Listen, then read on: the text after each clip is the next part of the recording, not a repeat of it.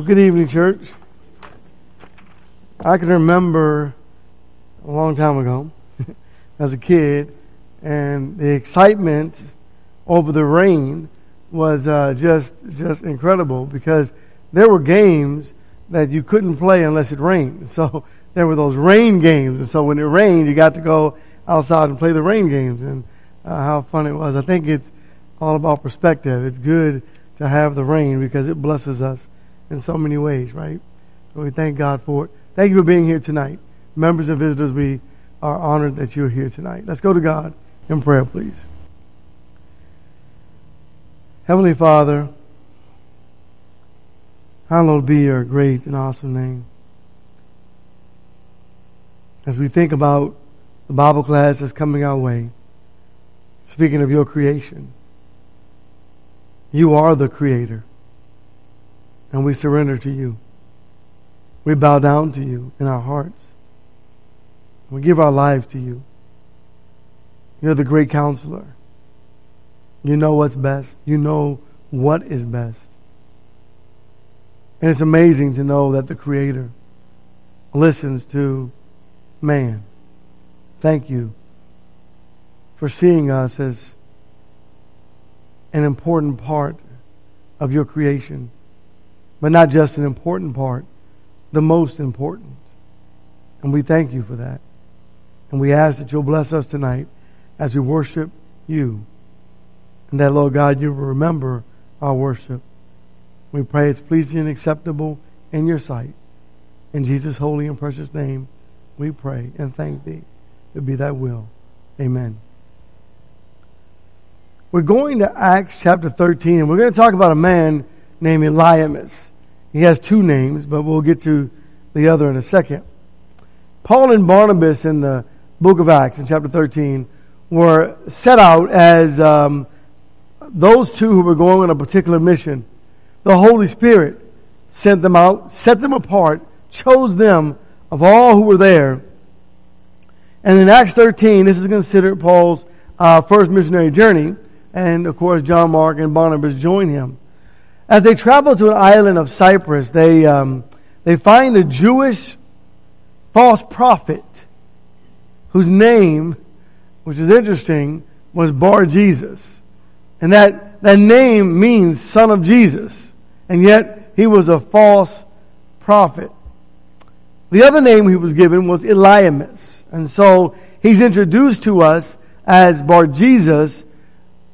And then Luke refers to his other name, Elymas, and Luke from this point forward refers to him only as Elymas. So Elymas was teaching a Roman governor, if you will, his official, by the name of Sergius Paulus, who is described as a very intelligent man. I want to pick this up in verse 6, Acts 13. And when they had gone through the whole island as far as Paphos, they found a certain magician, a Jewish false prophet, whose name was Bar Jesus, who was with the proconsul, Sergius Paulus, a man of intelligence. This man summoned Barnabas and Saul and sought to hear the word of God. And so this intelligent man understood there's something not right with Elymas. So he summons for Paul and Barnabas because he wants to hear the word of God. Give me something to compare your teaching to.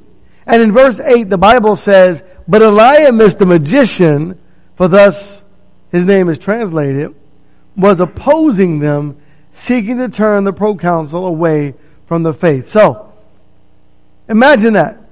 This is what we're faced with every day. Right? We go out, we talk to someone about Jesus, and we try to teach them the truth of the word, and there's someone else trying to teach them the opposite, right? Have you ever been in that situation before where you've gone out and you've done a Bible study and you're studying with someone and you're trying to teach them the Word of God, and someone else comes along and knocks on the door, and they come in and they say, we want to teach you about God, and they bring a whole entire different message. The situation was very real. It is very real today where Satan is working and he has people out trying to convert others to that which is not true. In Acts 17 and verse 27, the Bible makes it clear that they should seek God if they might grope for Him and find Him, though He is not far from each one of us. It makes it clear that God is near to anyone who wants the truth. So Elymas wants the truth, Sergius Paulus, wants the truth. Elymas wants him to receive false doctrine. Paul and Barnabas want the council to receive the truth, but they're being opposed by such an evil man, an evil teaching. Verse 9.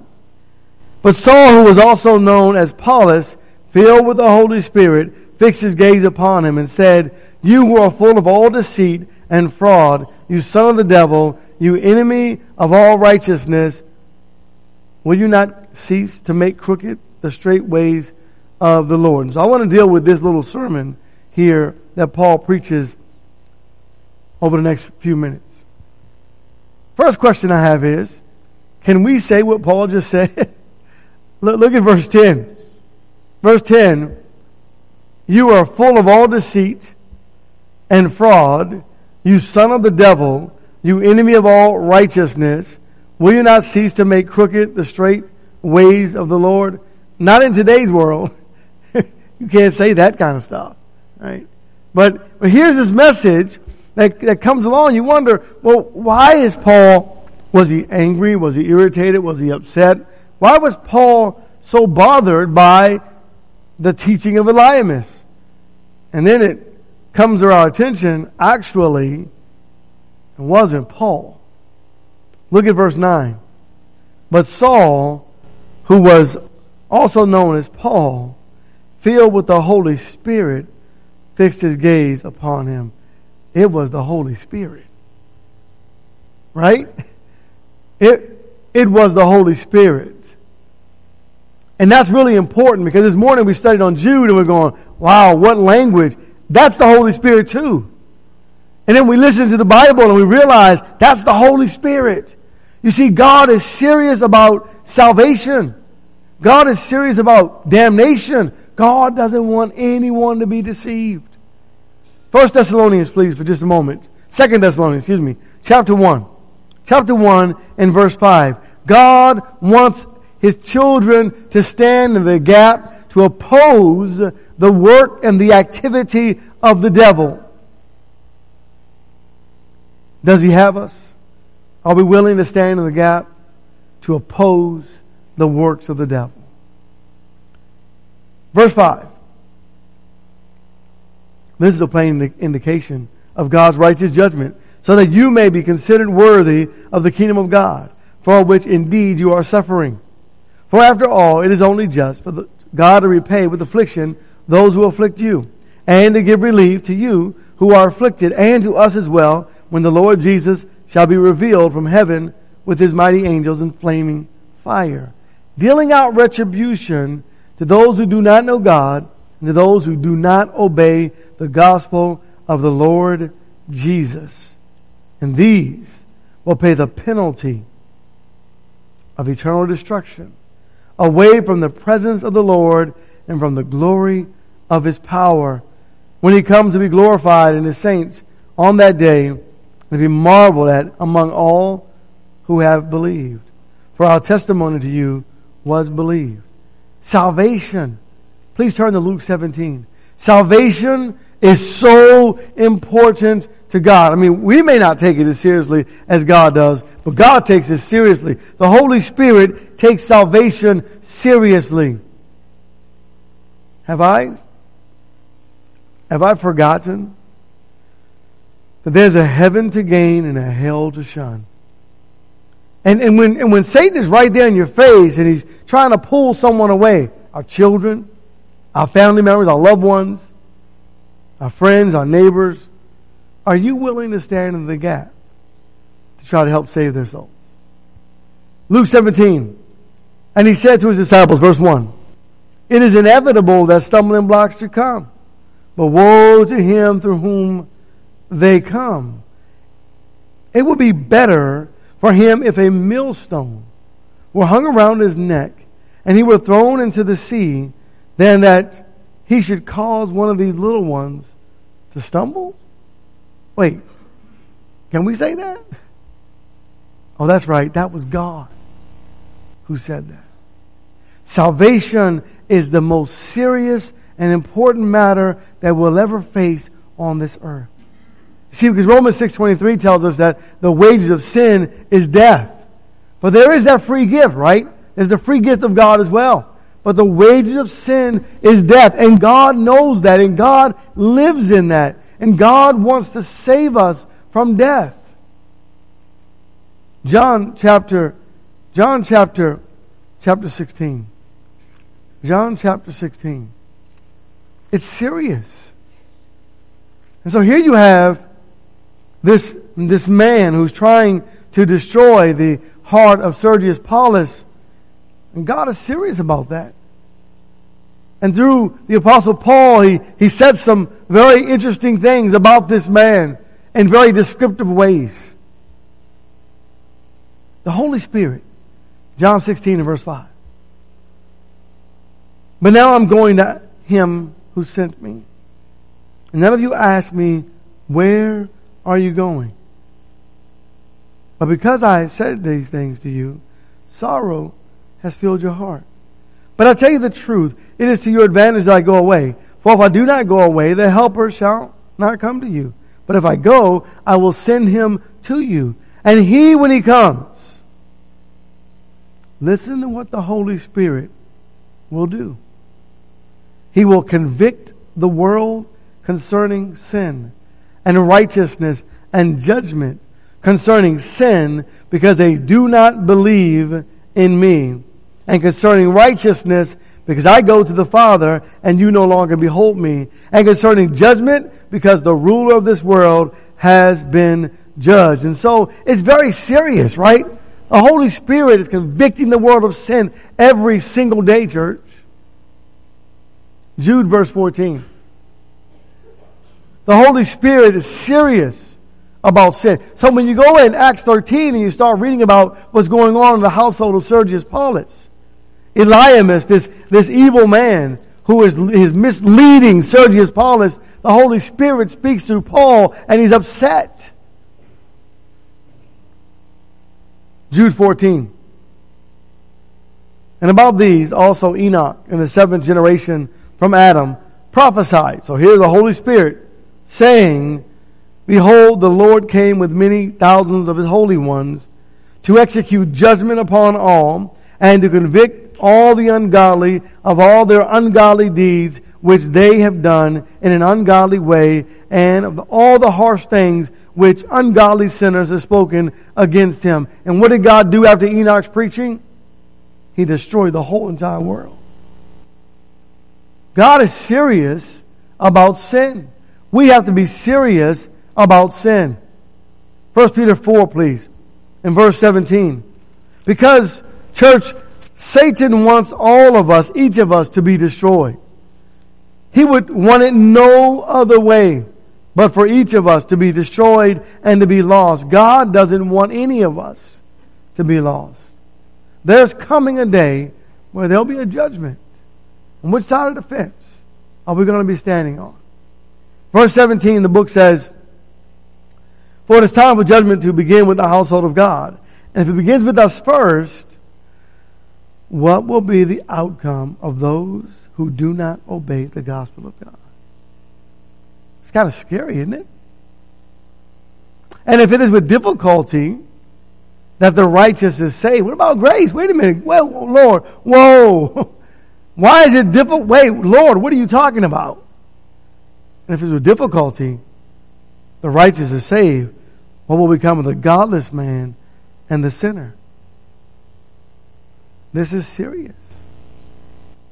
So, all that to set up the account about Elymas. He's a man who is full of all deceit. So there's a very direct information that's given to us saying that, let's go to 2 Corinthians chapter 11, saying that this man is truly working his miracles, if you will, and it's not miracle, it's magicians, right? It's the miracles if you will. It's not a real thing that happens. It deceives the mind.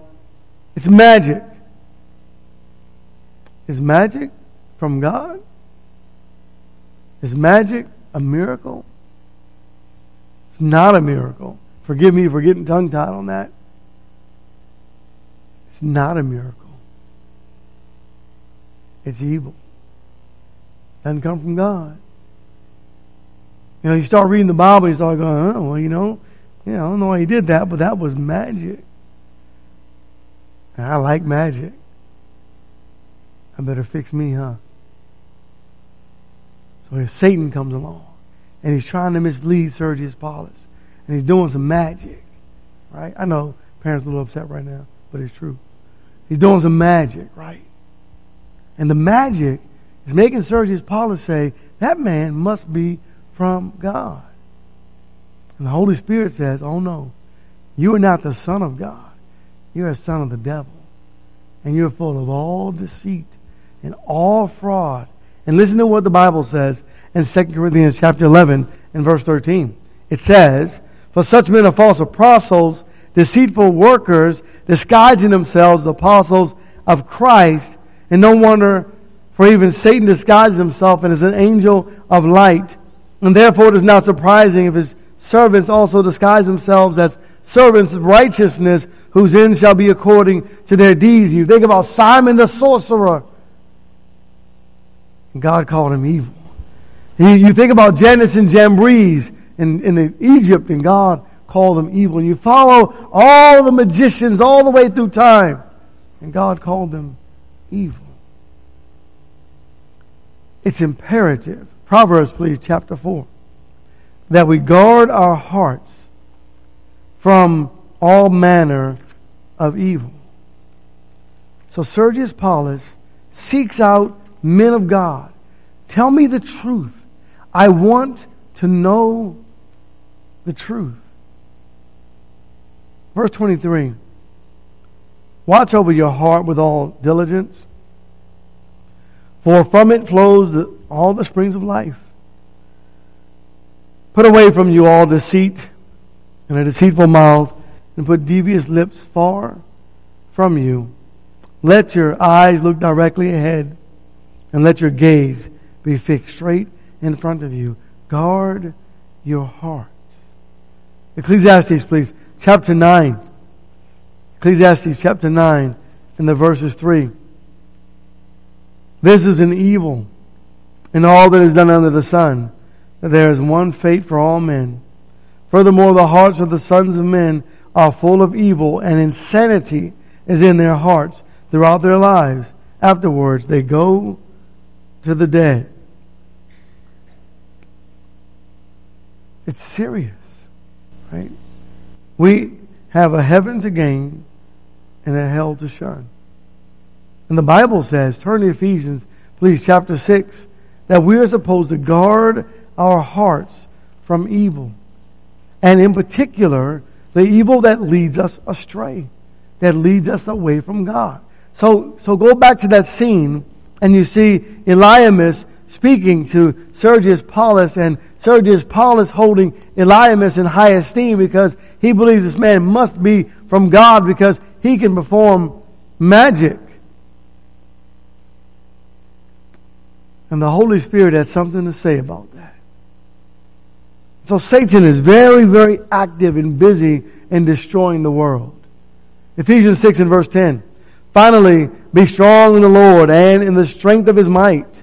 Put on the full armor of God that you may be able to stand firm against the tricks, right? The schemes of the devil, the tricks of Satan. He is full of trickery. He's a master of deceit. I've been deceived a time or two. How about you? I've been stung a time or two. How about you? Satan's good at what he does. And he's full of evil. And so you can see the heart of Sergius Paulus being led astray. And you can see why Paul, and I want you to recognize also, please turn to 2 Corinthians, please, chapter 4, that Saul, at this time, Barnabas, the Holy Spirit, through Luke, refers to Paul, the Apostle Paul, as Saul. Maybe That's so you can get a good idea of what kind of look he gave Elymas. Because that man, Saul, was a little bit different from that man, Paul.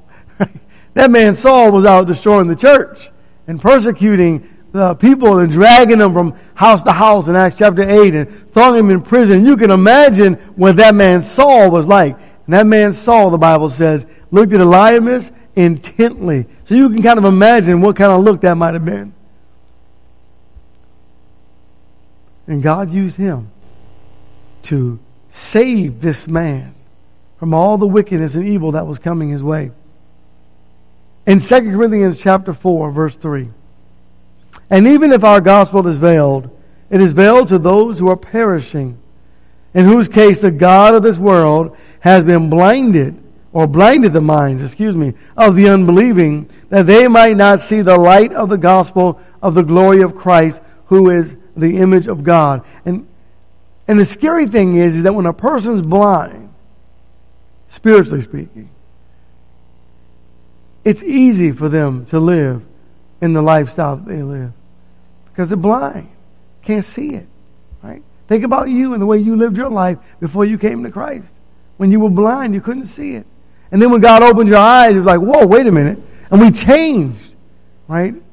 And Satan does not want us to change. Beginning to wrap this up, 2 Peter chapter 3. God expects us to live godly lives. Lives that bring honor to His name. Brethren, we are called to stand in the gap. Satan is trying to destroy the children of God. He's trying to destroy us. He's trying to keep the world lost. Right? He's trying to keep them lost. And he'll use whatever he can, whatever he has in his power, at his disposal, to mislead even the ones who are seeking the truth. But God is not far. When God sends you, church, go. Right? When someone asks you the truth, when someone asks you a question about their soul, help them. Take it seriously, because it's a very serious subject. In 2 Peter chapter 3, beginning, if you will, at verse 7. But the present heavens and earth by His word are being reserved for fire, kept for the day of judgment and destruction of ungodly men.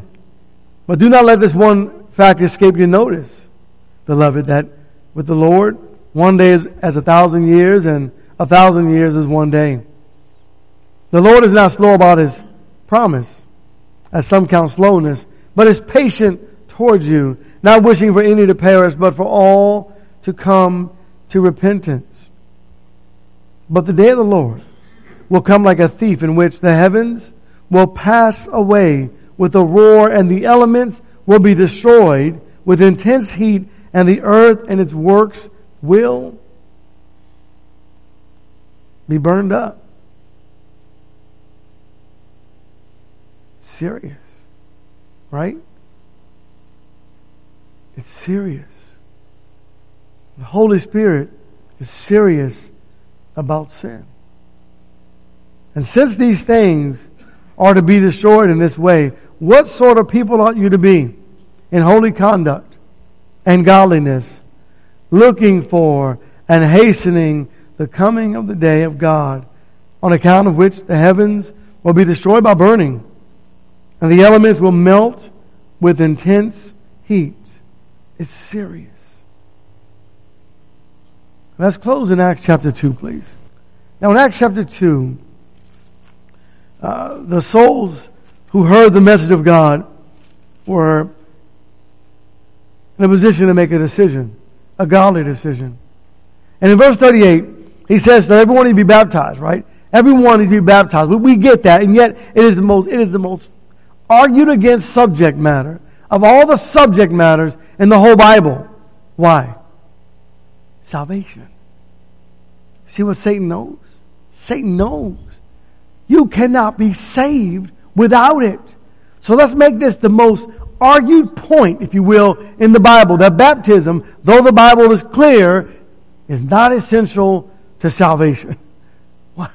But it says it is. It's very clear. It's crystal clear. In fact, it's so crystal clear that he goes on to say and show us that even though they heard the message in Acts 2 verses, the whole chapter, if you will, in Peter's preaching beginning in verse 14, and he gets to baptism, they're still not saved.